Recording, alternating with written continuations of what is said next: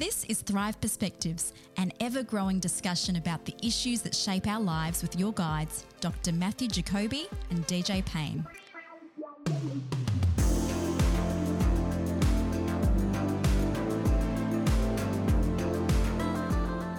All right, here we go. I don't know how to start this one, Matt. That is very unusual. I usually have some. You've always got something. I know. You've always got something. I've always got something, but I don't have anything on this one.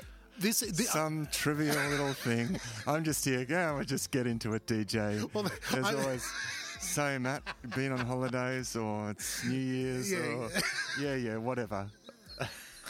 I'm glad my work in the background makes it, you appreciate all of that. Well, your wish is my command for this one, because I haven't got anything to sort of ease us into it, because we've decided to tackle a topic today on Thrive Perspectives that for some is really controversial and has really been a point of contention in the church, I think. We're going to approach the work of the Holy Spirit, spiritual gifts, the baptism of the Holy Spirit, what the Holy Spirit does. And this is sort of like a sister episode to what we've been talking about in Thrive Deeper, going through the book of Acts. As we all are going through the book of Acts, a lot of questions about the Holy Spirit come up. Yeah, it's funny, I always feel a bit resistant to calling it a controversial issue, because it's the most wonderful thing. Yeah. It's the most wonderful gift. This is the new covenant. This is it's such a tragedy that something could become controversial. But isn't it always the case that it's the best things that can become clouded in controversy? Yeah. But hopefully we can clear away some clouds. I hope so. And I'm not saying it's controversial, because it should be. I'm not trying to judge it. It's not a judgment call on me. It's more of a statement of how the church has approached this topic. And not just the church, scholars and other people looking into it. The work and the person of the Holy Spirit is a controversial thing for some people. But I agree with you wholeheartedly. It's sad, and the reason why it is controversial, because it's an attack of the enemy, because the work of the Holy Spirit is central to what the church is. Yeah, exactly. Yeah, and also, I think there's a confronting aspect to, because we can, talk about the person and work of Christ, and that can sort of remain in the abstract, because this is Jesus lived along to, and that's for, But when you talk about the Holy Spirit, this is actually, we're actually talking about. In a sense, the work we're talking about something that happens or should happen within us, and so that it gets a bit personal. That becomes more personal. Yeah. And this, and again, we're not going to go into this. Is not a theological study of the third person in the triune Godhead, isn't it? Well, if you want to go there, I'm all in. I'm all in. We did do an episode on the Trinity. I think at one stage, didn't we? Maybe it's something we have to go back to do again. We've been doing this for too long. We've forgotten.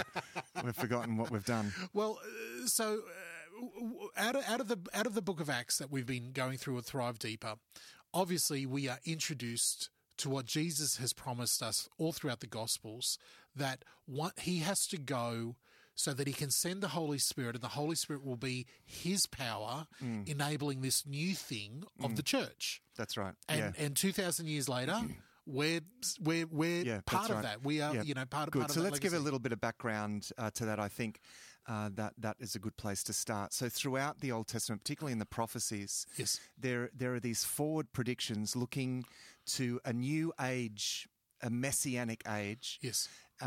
And one of the key characteristics of that age is as it says in Isaiah 44, "For I will pour water on thirsty land, streams on a dry ground. I will pour out my spirit on your offspring." Yeah. It says in Jeremiah 31, talks about that in that time God will make a new covenant.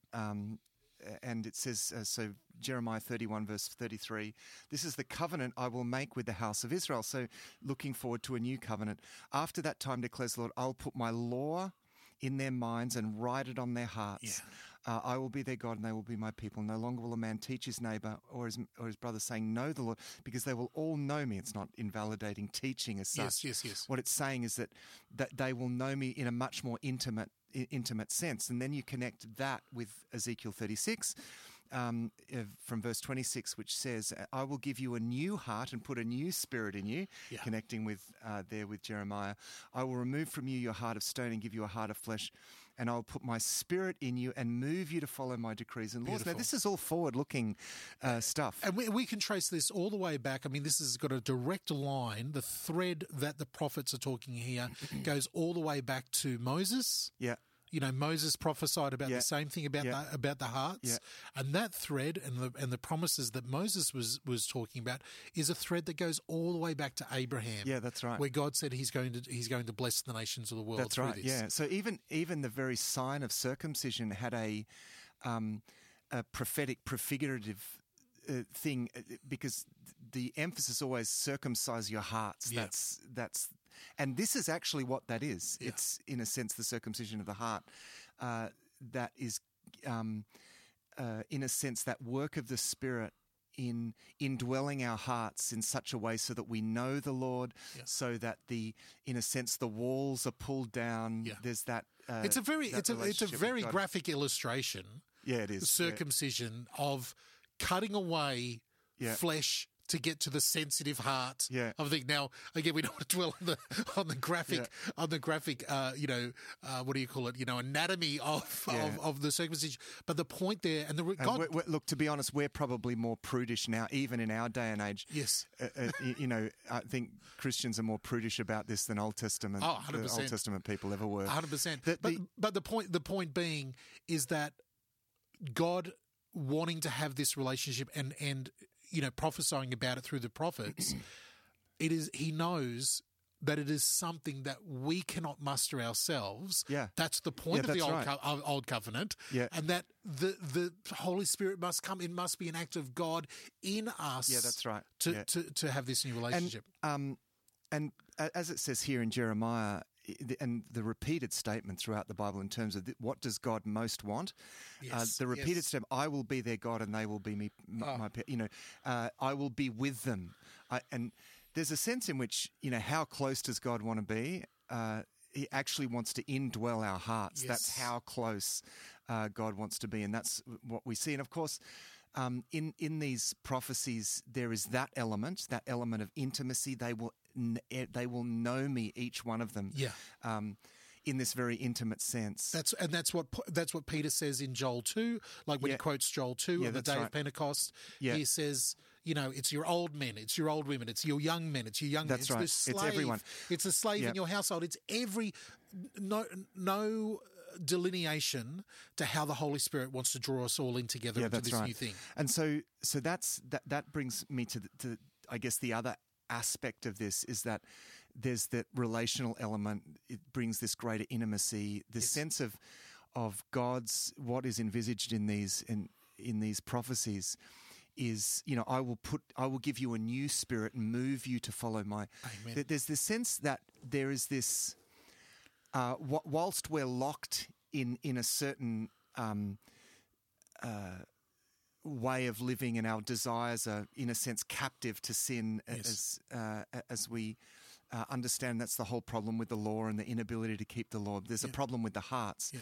The role of the Holy Spirit is, in a sense, to give us a choice in some sense. It's to put the very desires of God, to have the very desires of God in our own hearts, so that there's a sense of the will is kind of unlocked from that one corrupt option where everything is corrupted. And it's not to say that the Bible was never saying that everything anyone ever does is all it's always wrong. It's more that everything is tainted in some sense by these underlying sinful motives. Matt, dare I say it this way, that part of part of this new dynamic of the church, of us as Christians, of us having the indwelling Holy Spirit, is that the Holy Spirit even gives us a taste of what is possible. Yes, that's right. A taste of what's to come. Yeah. In this relationship where we were once locked into this pathway. Now with the Holy Spirit, we can see. That's right. And so, in the Paul in his epistles, in Galatians and Romans talks about living by the Spirit. Do not live by the flesh, but live in accordance with the Spirit. So there's a sort of choice there. So you could choose these lower, corrupt desires. There's a sense in which they're even still there. Yes. But that we in a sense starve them out by rather than choosing that, whereas previously that was the only choice that we had. And again, it's not saying that everything that anyone that doesn't, any non-Christian, that everything that they do is bad. That's not saying it's more that there's those seeds of corruption in there. Everything is broken. It's the God complex. It's that underlying problem. Yep.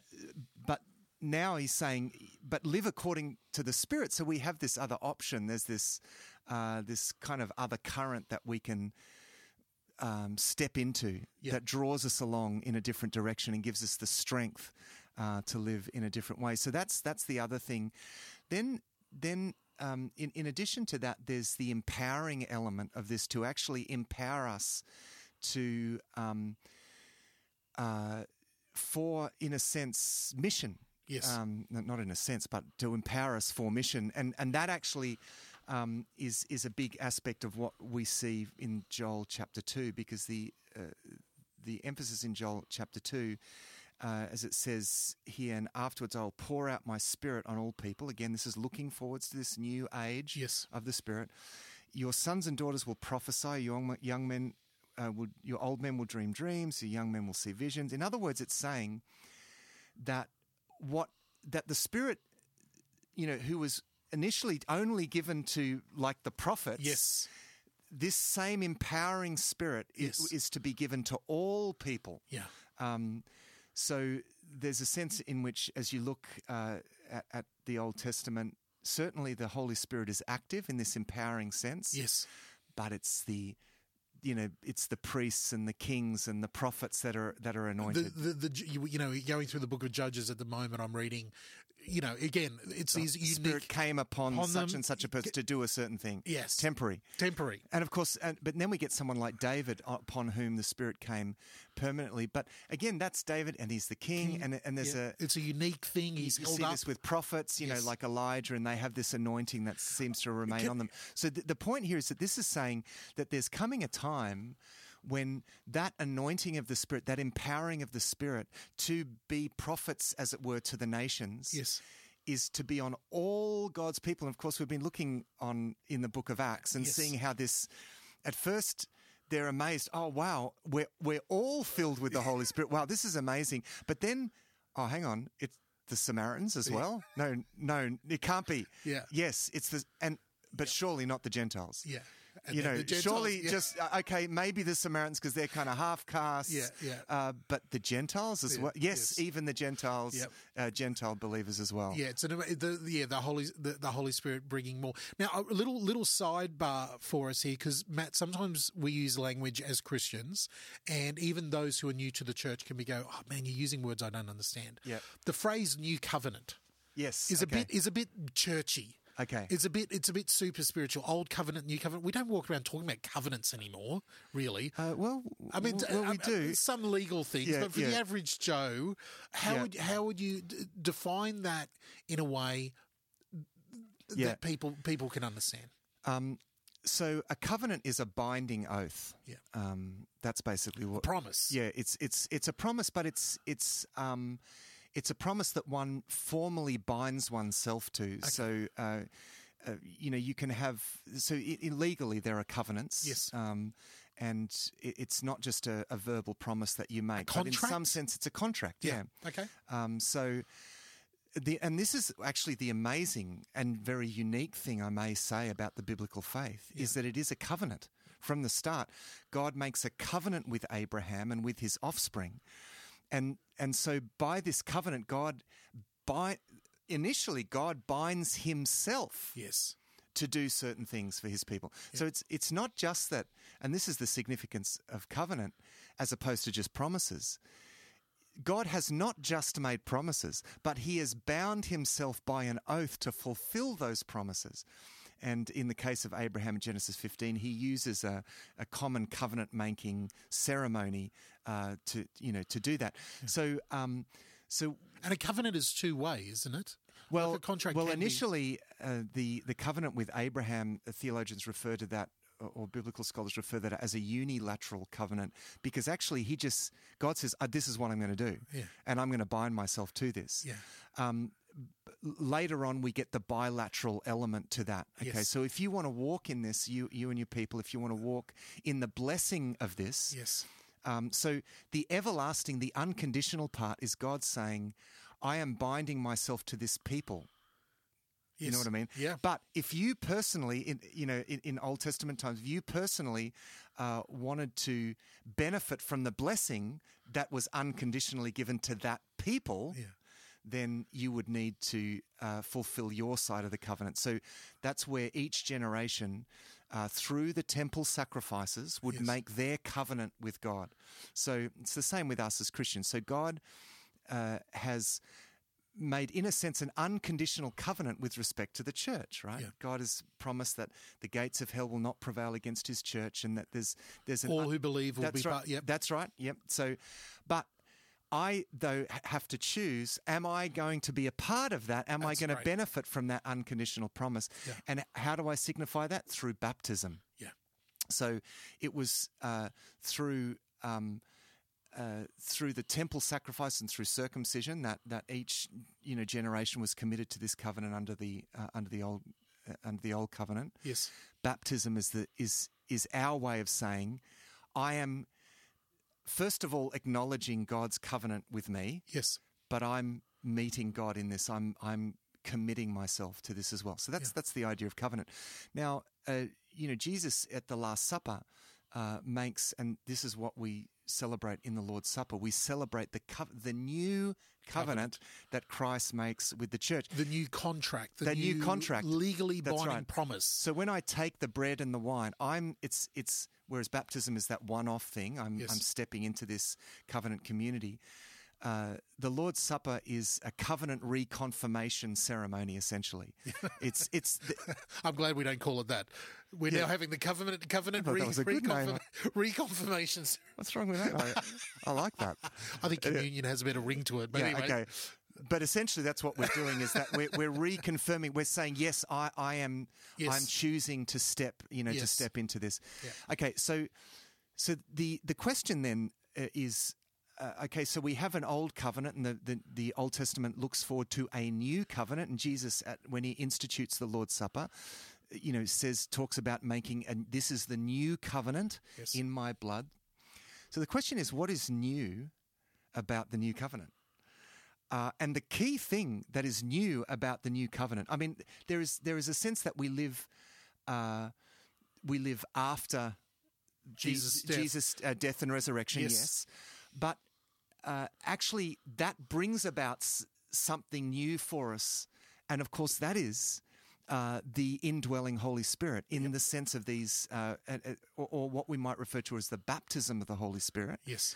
Which it's sometimes referred to that. This is it's not always referred to it that way, but sometimes it's referred to as the baptism of the Holy Spirit. Yep. So we can speak about it in that sense. So the baptism of the Holy Spirit is what's new about the new covenant. It in a sense, what is the difference between a Christian and your average Old Testament person? Yeah. Actually, the baptism of the Holy Spirit is that is the thing that makes us uniquely new covenant Christian in that sense. And I'll even go, can I even refine it one even shorter, even smaller? It's the indwelling work of the Holy Spirit that makes the difference. That's right. I mean, again, you're using the phrase baptism of the Holy Spirit because that is sometimes used in Scripture. And an important point that we're really realizing out of the book of Acts, but it's also out of all the writings of the New Testament.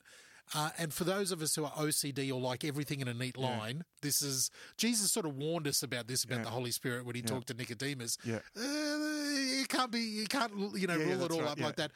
We see that the work of the Holy Spirit is unique in different circumstances. often, using different language around different things, describing it in different ways. There's not one uniform way to be described all the time. The only uniform thing that we can say about this new covenant or this new experience of the church or this new age of the church, or even if we go old school and say this new dispensation that is the church age, is the work of the Holy Spirit as a living creating a new living organism, which is the church. Yeah, that's right. And it happens in different ways. And this is in Paul's teaching.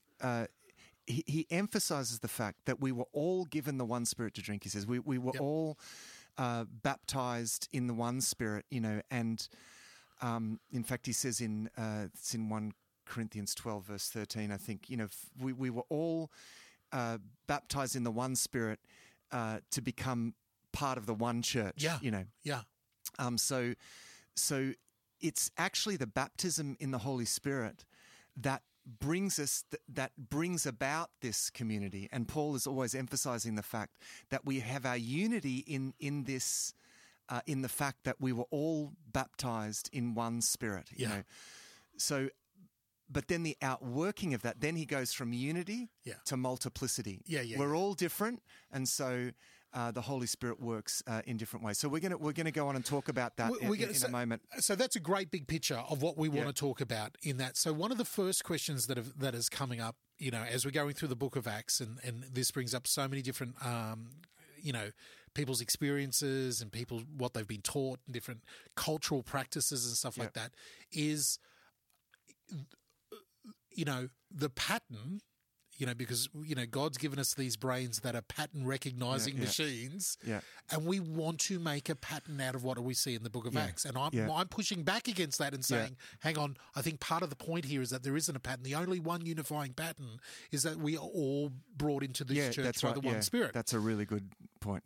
So, but some people are saying, well, hang on, these were a group of believers waiting and tarrying on the Lord, or praying, or having this, doing this prescribed activity, and then the Holy Spirit came upon them, and they had an outward sign of this, whatever it is.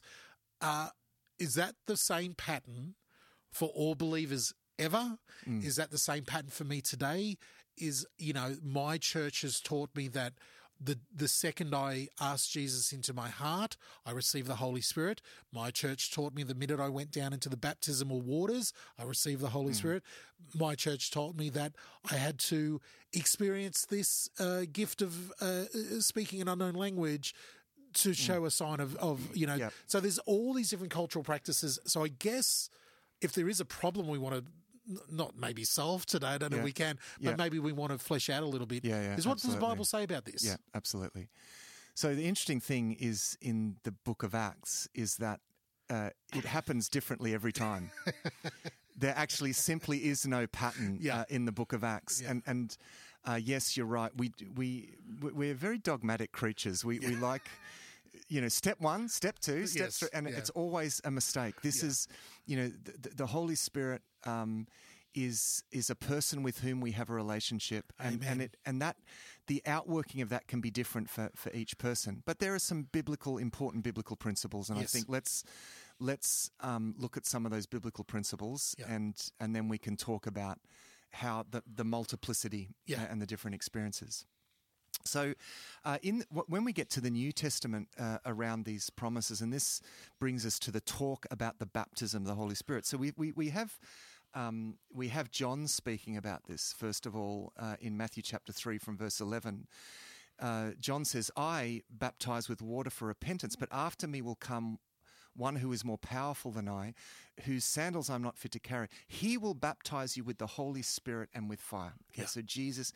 Now, theologically, and we may have brought this up when we talked about the Trinity, we talk about the Holy Spirit in terms of the Spirit of God the Father, but also the Spirit of Christ. Paul talks about the Spirit of Christ. Exactly. And there is a sense that, and certainly you get this sense in the book of Acts, that the risen and exalted Christ, who's seated at the right hand of the Father, pours out the Holy Spirit upon his church. And it is uniquely the Holy Spirit, but also uniquely his Spirit. That's right. And so Paul talks about the the mystery of Christ in me. Yes, In referring to the indwelling Holy Spirit, he talks about Christ in me, right?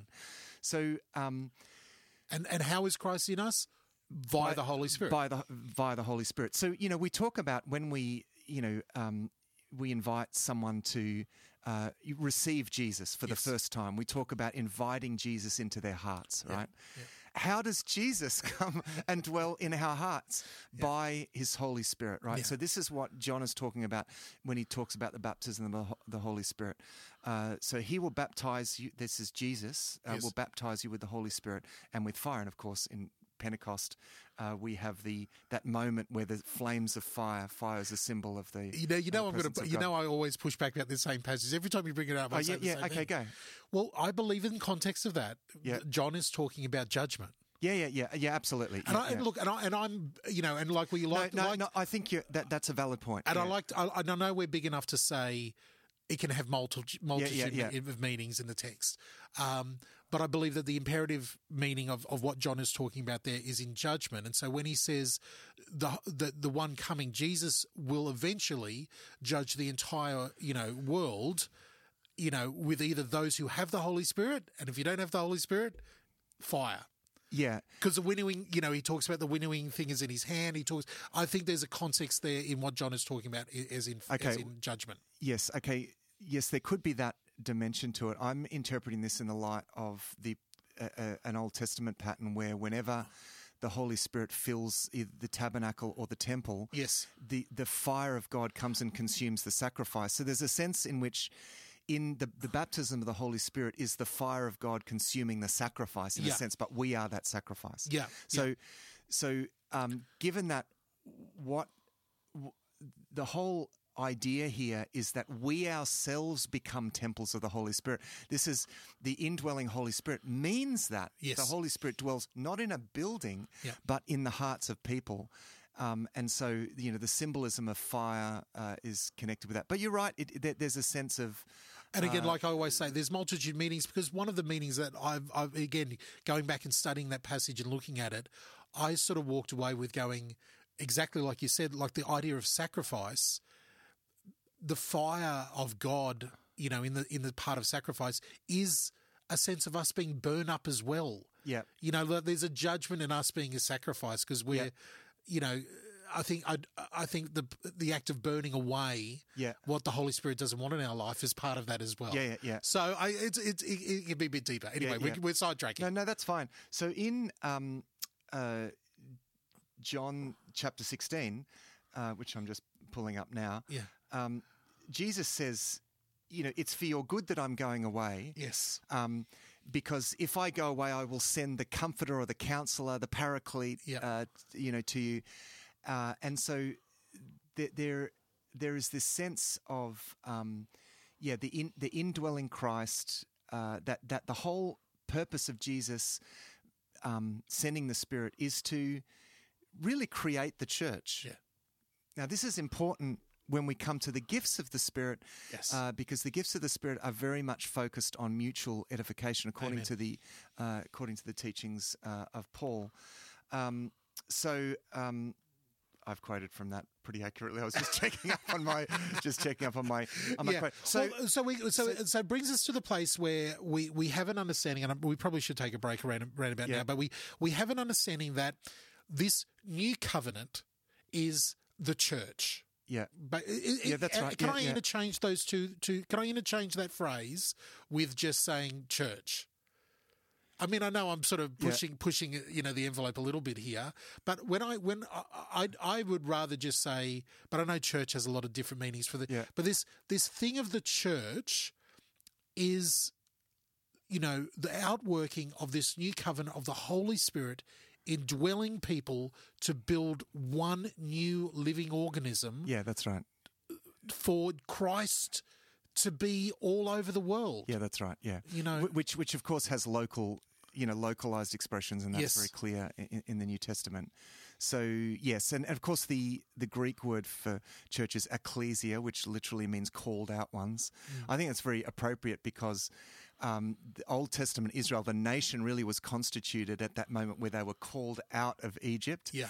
And the New Testament church is, in a sense, also called out of captivity. In a sense, I love it. Paul in Ephesians chapter 2 says that we were once alienated from God, but we were now members, parts of the household of God, and together we're being built up to become a holy temple in which God dwells by His Spirit. Yeah. Goes on to say that. So. All right, well, let's take a quick break. Yep. We're going to sort of now, we've got that basic understanding. We can now go and have a look at, maybe specifically some of these other points around. I don't know if we're going to get through all of this in one episode, Matt. That's all right. We'll go and we're going to talk a little bit about the baptism of the Holy Spirit and where we can expect how something about the nature of that. But anyway, let's have a break. Take your break. I don't know why we need a break, but take your break. Go on. We've got some very important information coming up in this break.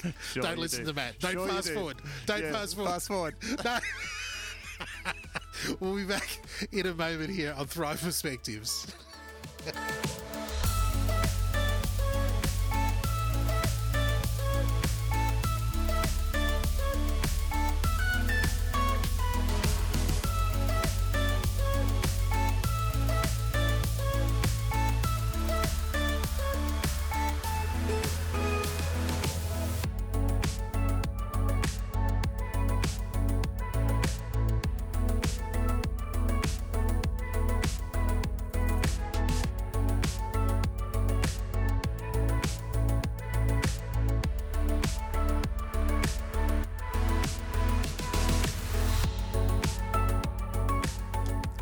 Hey there, family. Now listen, don't listen to Matt. I know you're not going to fast forward. Don't listen to Smarty Pants.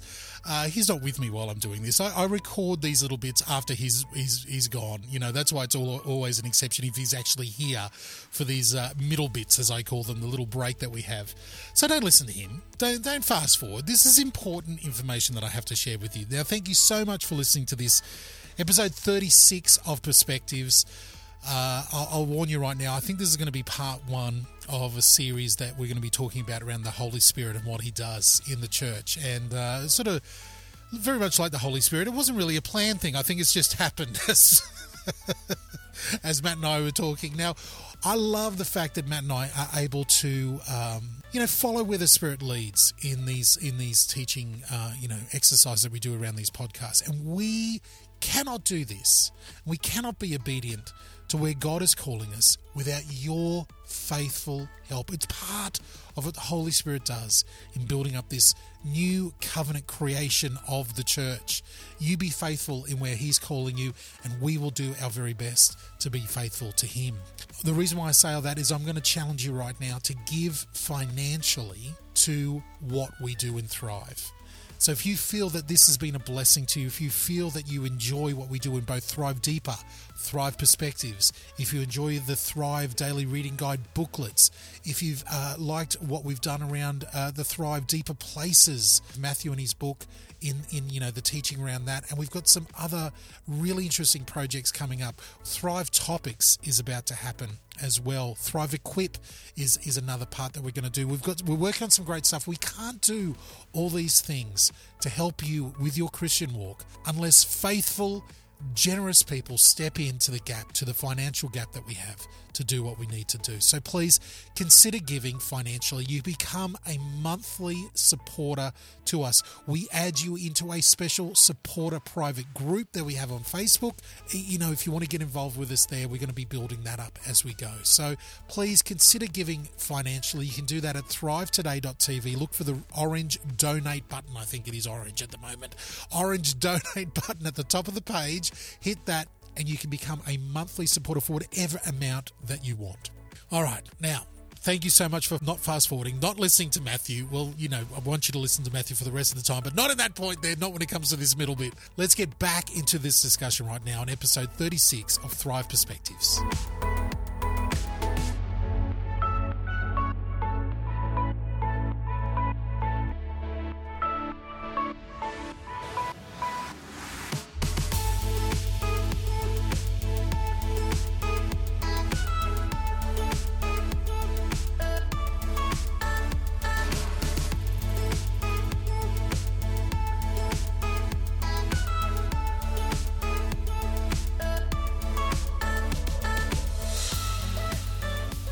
You're on Thrive Perspectives. Thank you so much for not fast forwarding in that break. And Did you have fun? Did you have fun in that little break, DJ? It was a great time. You missed out because you weren't in that break with us. But anyway, let's come back to it. We're talking about the amazing mind cannot hold the amazing mysteries of the work of the Holy Spirit in this new covenant, this church age that we are in. And we're talking about this because we're going through the book of Acts in the deeper series right now. And there's a lot of questions coming out, especially around this phrase, the baptism of the Holy Spirit. Yep. So, people mean different things.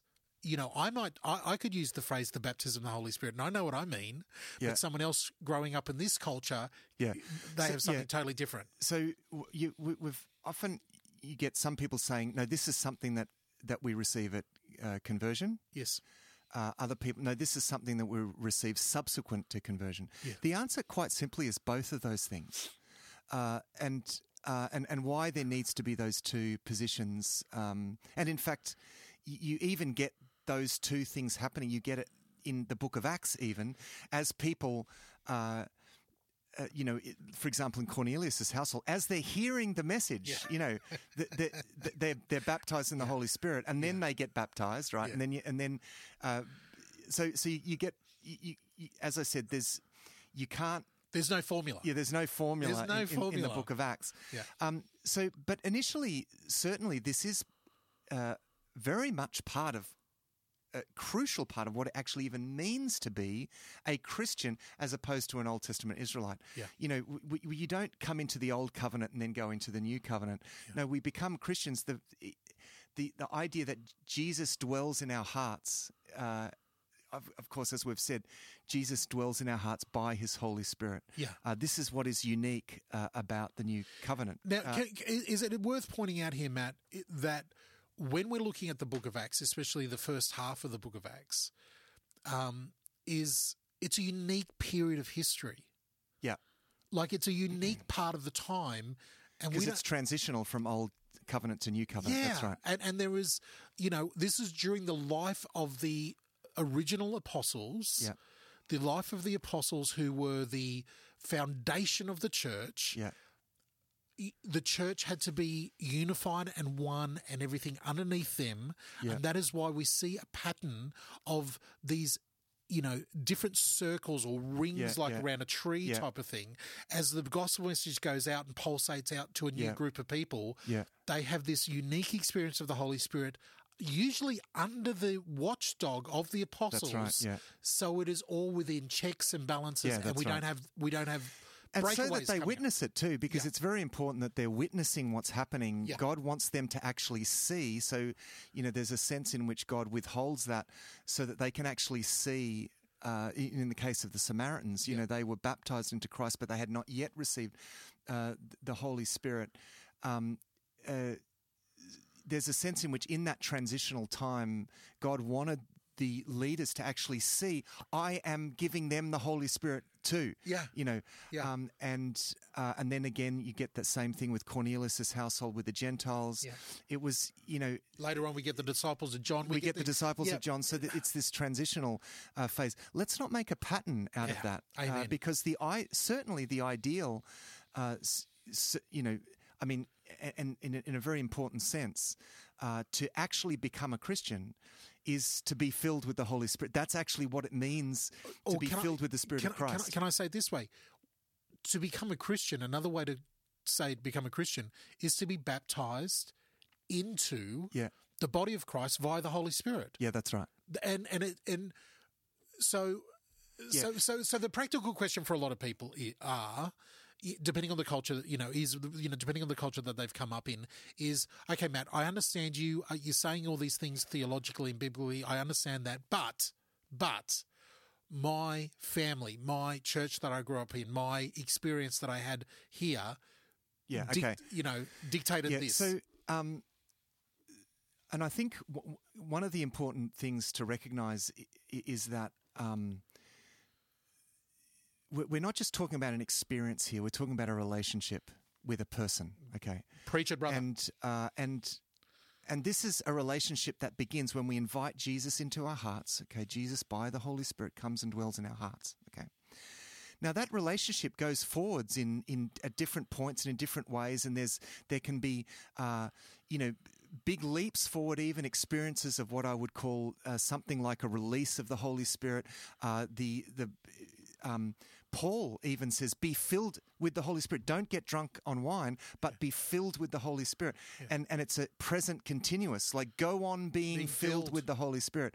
Always, yeah. That's right. So just because you have an experience of being filled with the Holy Spirit does not mean that previous you were a kind of second-class Christian. Yeah. And this is what we've got to be really careful of, that we don't create first and second-class citizens. And I think what happened during the charismatic renewals from pretty much the early 20th century, and particularly the 70s and 80s, is that the church experienced something wonderful in terms of an outpouring of the Holy Spirit. People are being filled with the Holy Spirit, and I think what they did is that they took probably what was already a very dogmatic way, particularly in mid-20th century.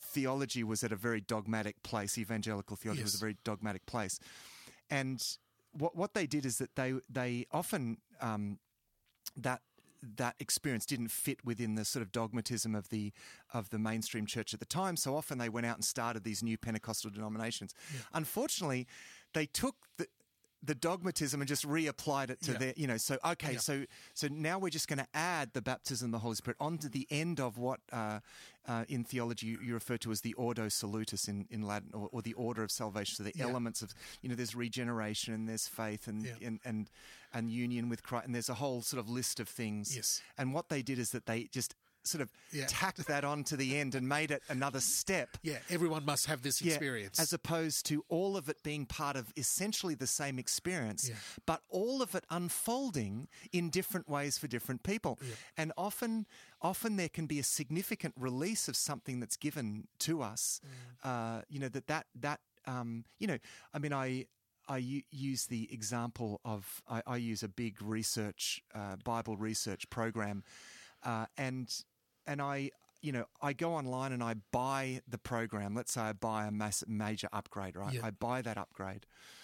But it's not until, if I just take my laptop and open up,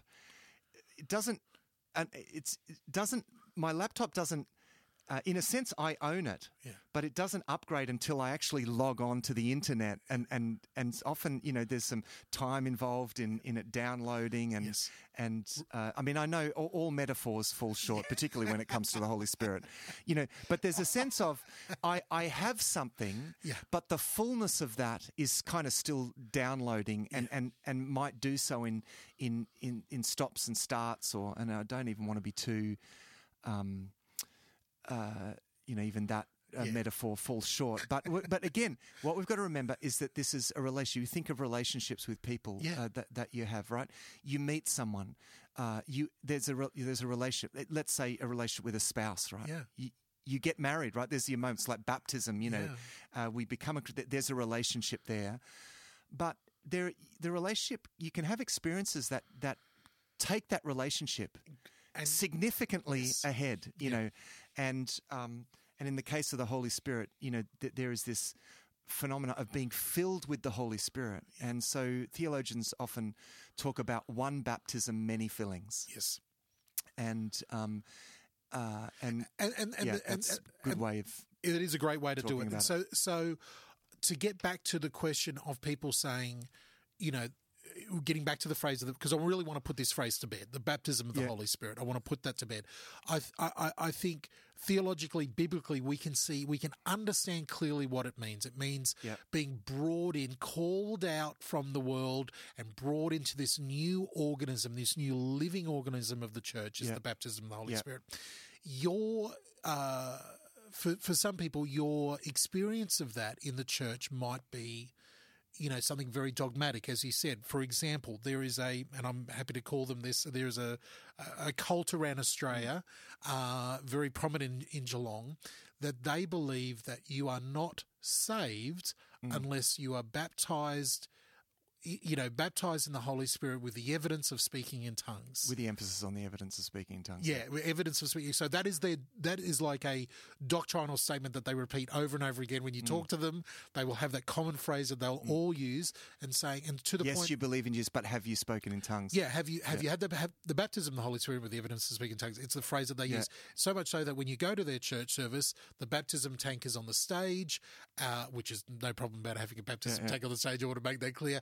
And that when people come forward for salvation, they go in, and as they come out of the water, unless they're speaking in, this gift of languages or, whatever you want to call it, speaking in tongues, they will literally turn around to them and say, it didn't happen for you.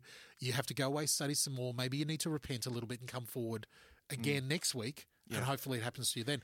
I know many people personally who have been evangelized by this group of people who've gone to the church for months, Bible studies and everything like that, and gone forward, gone into the tank, come out, and nothing happened, and they will go, well, that was it. That was church for me.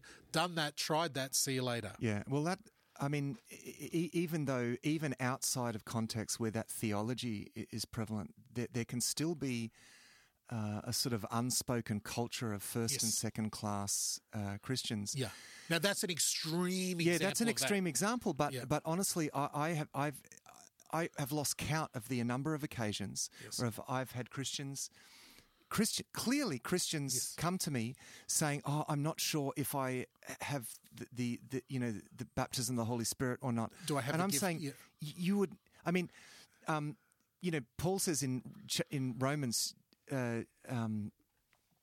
Chapter 8, Romans chapter 8, verse 9, if anyone does not have the Spirit of Christ, he does not belong to Christ. Yeah. In fact, this is the very problem that Paul deals with in Corinthians, of course. It's the problem of first and second class kind of kingdom citizens.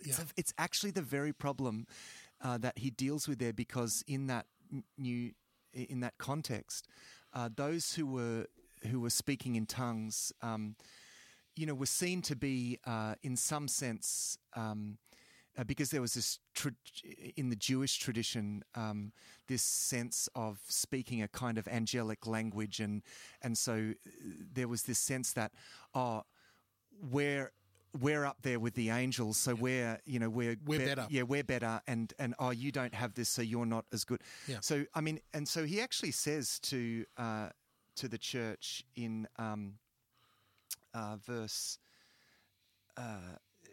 3. He says, therefore, I want you to, of chapter 12, 1 Corinthians 12, he says, therefore, I want you to know that no one who is speaking by the Spirit of God says Jesus be cursed, and no one can say Jesus is Lord except by the Holy Spirit. Yeah. So, and this is at the beginning of a discussion about the gifts of the Spirit. And the point he's making, it's not that anyone can say Jesus' word, like frame the word. Yes. What he's saying is that you cannot genuinely declare Jesus as your Lord. Yes. And whoever confesses with their mouth, that Jesus is, that's the formula for becoming Christian. Yeah. He says you can't, unless you have the Spirit of Christ, you can't genuinely declare Jesus as Lord. So let's get that out of the way, he's saying. Okay. Yeah. So we all have the Holy Spirit. This is what Paul is saying. Yes. But there are different manifestations of the Holy Spirit and different gifts given to different people. And the eye cannot say to the whatever, that one part of the body can't say to another, I have no need of you, or let's just... Such an important metaphor. Recognize the differences. So he's actually dealing with the problem of this sort of first and second class citizens. And unfortunately, a lot of... And this is where I think it's important to just be... While I think that subsequent experience of the Holy Spirit is it actually is crucial as well. Subsequent. Let me do, okay. But let me finish my sentence. But I don't want to. It's very important that we don't use that to create first and second class kingdom of God. Christians, and so I think it's important that we understand that it's actually the baptism of the Holy Spirit is what actually makes us Christians in the new covenant sense. Amen. But then, after one baptism, there are many fillings, and so the subsequent. it's the subsequent experience and the continual experience that is important for now. Which is the life, which is the continuing on. There's so much. Again, I think we might have to come back for part 2 of this because there's so much left to say.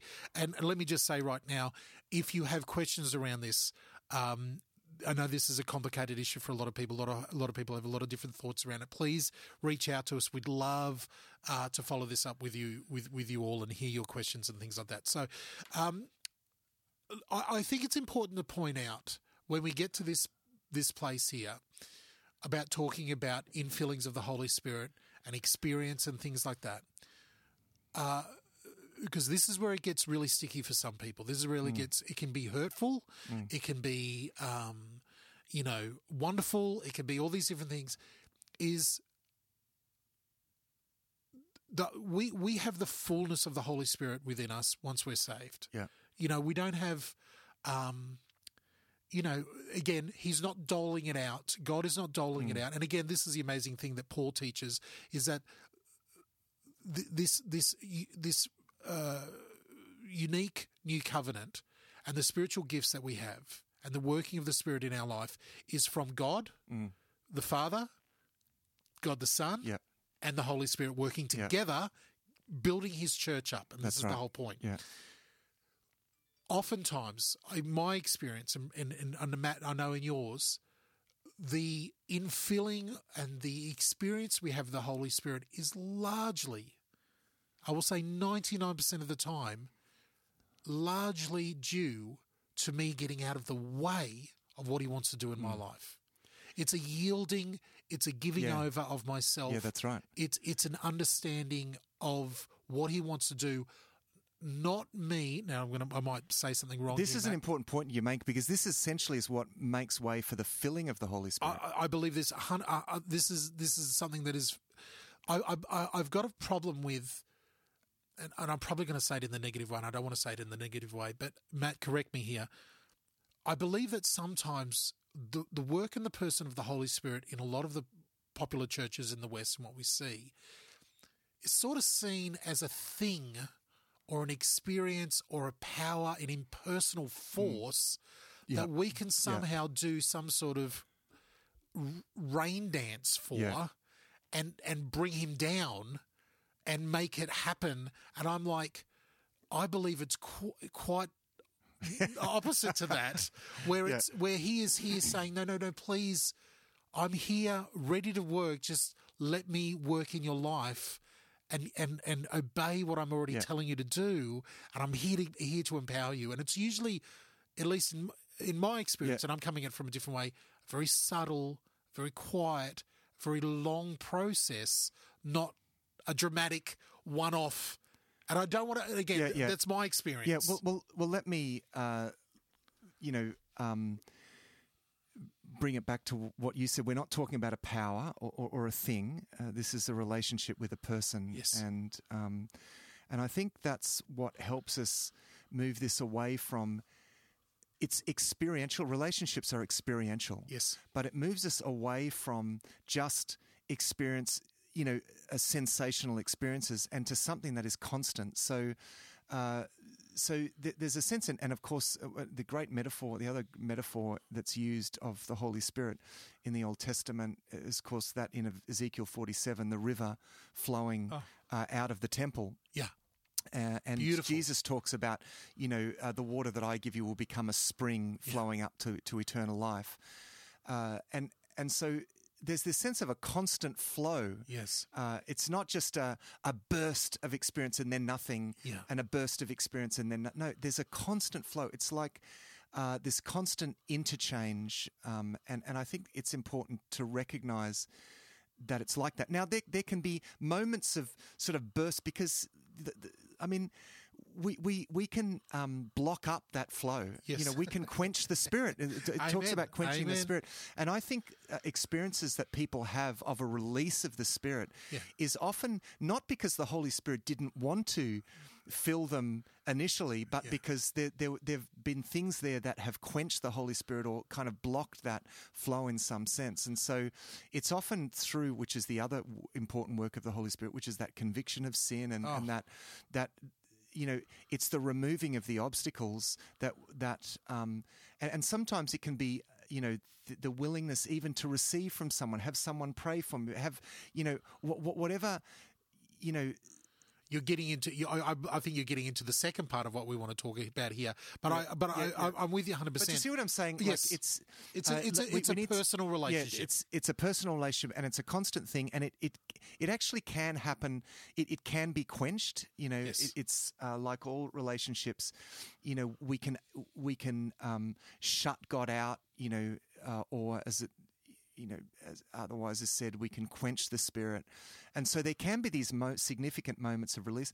Sometimes even just providentially, there can be times where God pours something into our lives, something new and something fresh that is significant for whatever the next stage is. I think it's really important that we allow for that variation, but most of all for the constancy. Of this experience. I agree with you, Matt. I would add one more thing on top of that. Is it's an attitude or a perspective to use what we talk about. It's an attitude of our heart, of our mind. It's a perspective of how we see ourselves and the church and the world, more than a formula.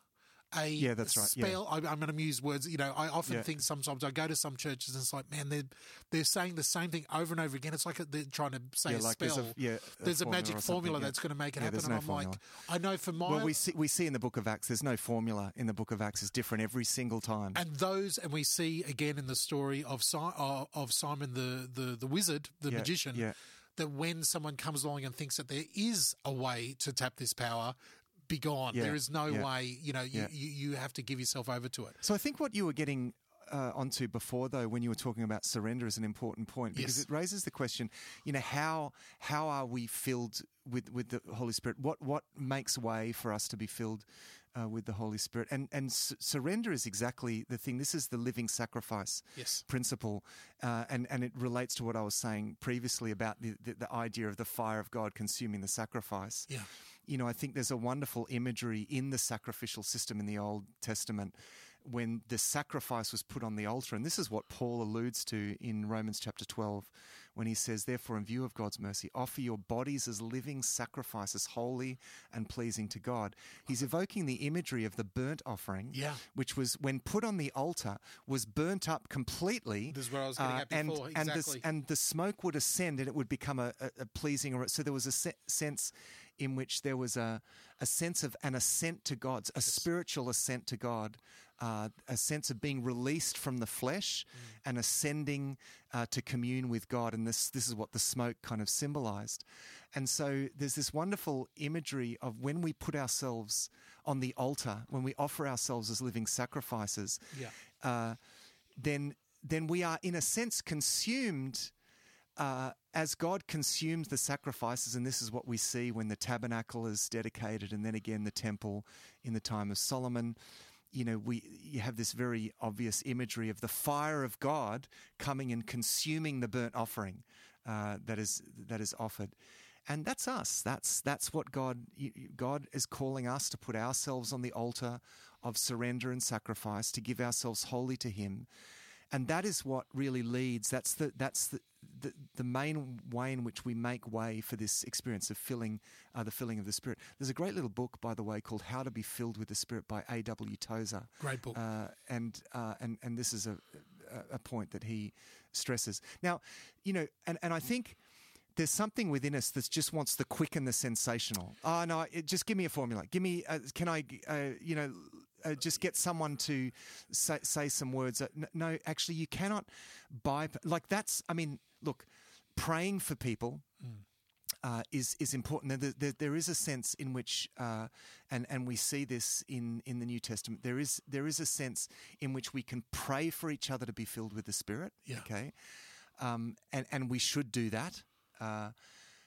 but that's not to make a formula. It's not like, I mean, this is essential, isn't it? This is what Simon, the magician, wanted. He wanted the power to be able to just go bing and people have this experience. And we live in, this is a point that I did not think we would get into this episode, Matt, but you brought it up. We live in a world today that is shortcut to expertise. You know, like, buy my book, listen to this podcast, buy my series, have this, go on this retreat and you'll become an instant expert type of thing. Yep. And I believe that has sadly infiltrated the church, where we sometimes will say, I heard a wise man once say that this walk with Christ, this walk, Christian walk, is a lifelong walk up a long mountain, and we never arrive. When we arrive, it's when we enter glory. There is no arriving down here. But sometimes we can get a sense that we've arrived when we've received some experience, some spiritual experience from someone, from the front. And it's like a shortcut to life. And I don't like it. That's right. And when it is a shortcut, because receiving and being prayed for by people I think is a very important part of the Christian life. But the emphasis is always on that long, continuous process, right? Yeah. It's the continuing flow of the river, so to use that metaphor, that's what matters. Don't block the river. And so it's that experience of surrender, as Tozer emphasizes. It's that experience of putting yourself on the altar, sense of being consumed with the Spirit, and that being a lifelong process. Yeah. And of course, there are moments when, for a particular task, or there are moments where I have felt particularly equipped by the Holy Spirit in a particular situation, and there is a sense in which, okay, I'm indwelt by the Holy Spirit, but there is still that sense in which I was filled with the Spirit to do a certain thing in a particular way. Also, there have been remarkable moments in my life where I've received gifts of the Holy Spirit, speaking in tongues and prophecy, and which I didn't have. I'd been a Christian for a long time, and for some reason, the sovereignty of God, and this, perhaps was where I was also up to in my growth and this continuous, journey, where these things were released into my life. But I find it really important not to then make a pattern or a formula out of the way that it happened for me, and to say, well, suddenly that's the way that it has to happen to you. Because as Jesus said to Nicodemus, you mentioned Nicodemus before, the wind blows where it will. You can't say there it goes and this is where it comes from. And it's even important. So it is with the Spirit. And it's even important with the language that you just used then, Matt, and I'm not want to pick you up on this, but you talk about a growth and a stage where you're at, and the Holy Spirit giving you different gifts or fulfilling at certain times. Your gifts and what He gives you as you grow can be completely different to the gifts that He gives me. That's right. It's not that you've reached stage 12 on a 20-step stage. So, I've got this gift. Haven't you got this gift? Oh, well. Yeah. So I think that's a really important part to make as well. All right, well, we're running along on this one, but I think we need to go to part 2, because a point that I really want to bring out in this is that the Holy Spirit works individually in our life and gives us, like, the Bible is full of what He does individually for us, whether that is, bringing us into salvation. It is the work of the Holy Spirit that enables us to get saved. The spirit of adoption, the being sealed in the Spirit, the being secure in our salvation, all these different things that He does for us individually as a member of this new covenant, as a member of this new living organisation. But then the Holy Spirit, in the gifts that He gives us, is, for the combined effort of the group, type of thing. And I think And this is where we come to this idea of the body of Christ and the different functions and so forth. And the different manifestations, or the different, the giftings, or all the different ways that he works within us. And I think this is probably where a separate episode is going to be warranted, because I think I would want to hasten to say, because often people jump from the baptism of the Holy Spirit, the idea of being filled with the Holy Spirit, and jumping straight to the gifts of the Spirit. Yeah. When actually the most important thing, this is an ongoing experience, where the most important thing the Holy Spirit does for me is to show me where the conflict is in my life, to bring things to light in my heart, is to inspire me with a love for God and other people, is to seed the hope of glory in my heart, as Paul says, to increase and grow my faith, to purge the sin from other. These are the most important functions of the Holy Spirit, and to bring about what Paul refers to as the fruit of the Spirit in Galatians. I was about to say 5. we haven't even touched on the fruit of the Spirit, in what he does in our life and in the greater body there. All right, so let's wrap it up. I just want to encourage people right now, and Matt, I'll give you the final word, but I want to encourage people right now. If you've been struggling around the Holy Spirit, and whichever background you come from, and we might even get into this in a future episode. I mean, both of us came from, we both have very different experiences, in how we've come to God. But I came from a very legalistic view of the Holy Spirit, very, very, old school fundamentalist, independent Baptist, conservative view of the Holy Spirit, almost to the point where if someone used the phrase Holy Spirit, you're sort of getting, what's wrong with you? That type of thing. And again, we could talk about the theology all day long, but once it came to an experience was a dirty word. Yeah. And so out of that, if you might have had an experience like that with me, like I did, or you might have an experience, and I know I've got many good friends who grew up in the church where it was all about the Holy Spirit. It was this Holy Spirit, Holy Spirit, Holy Spirit, and they felt like they never were grounded in anything. It was just experience after experience after experience.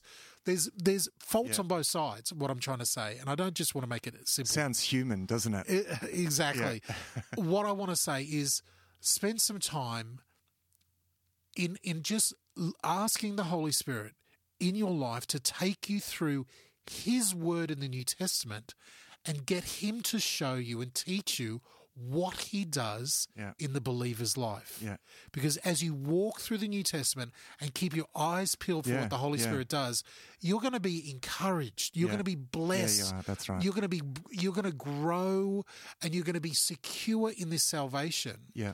And realize that you're not missing out. Yeah. On something that someone either way, whether it was from the conservative or the over, you're sort of made to feel like you're missing out in some way, where the Holy Spirit is like, no, I'm giving you all of this. Yeah. That's my encouragement. Yeah. Well, I think I'd want to say, just by way of closing, don't chase an experience, pursue a person. Is that we are pursuing a deeper relationship with God. We know God as God the Father, God the Son, God the Holy Spirit who dwells in our hearts. Yeah. And build into that relationship. Now, it's such a wonderful truth that God is not just out there, but that God would come and dwell in my heart. That brings this relationship to an almost inconceivable level of intimacy. And that actually takes some getting used to as well. And so we need to learn to live by the Holy Spirit. So we live in relationship with with the Holy Spirit. But it's very important to recognize this is relational. It's a relationship of love with a person. And Paul talks about the Holy Spirit, testifying to our spirit that we are the children of God. It's wonderful intimacy. This is a gift. No wonder this is referred to as a gift. This is a wonderful gift that we have the moment that we entrust our lives to Jesus Christ. This is a gift that we have, and that we can realize more and more of. And I encourage you, Don't just lean back on an experience that you have. Yes. Should be continual. Be filled with the Spirit continually. Lean into this and more and more offering yourself as a living sacrifice to God, and you will be filled with the Spirit continually, and that river will flow and it will bring you life.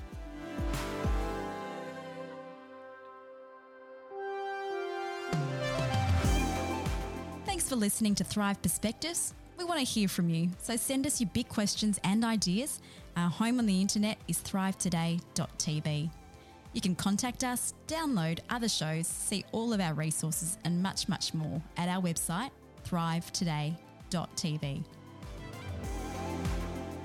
The Thrive Today Network is on Facebook. Our Facebook page and links to our community groups are waiting for you. Just search and like Thrive Today page in Facebook now. Visiting the website ratethispodcast.com/Thrive Perspectives really helps us reach more people. So head to ratethispodcast.com/Thrive Perspectives. We hope that these shows will challenge you to look at life from a new perspective and thrive.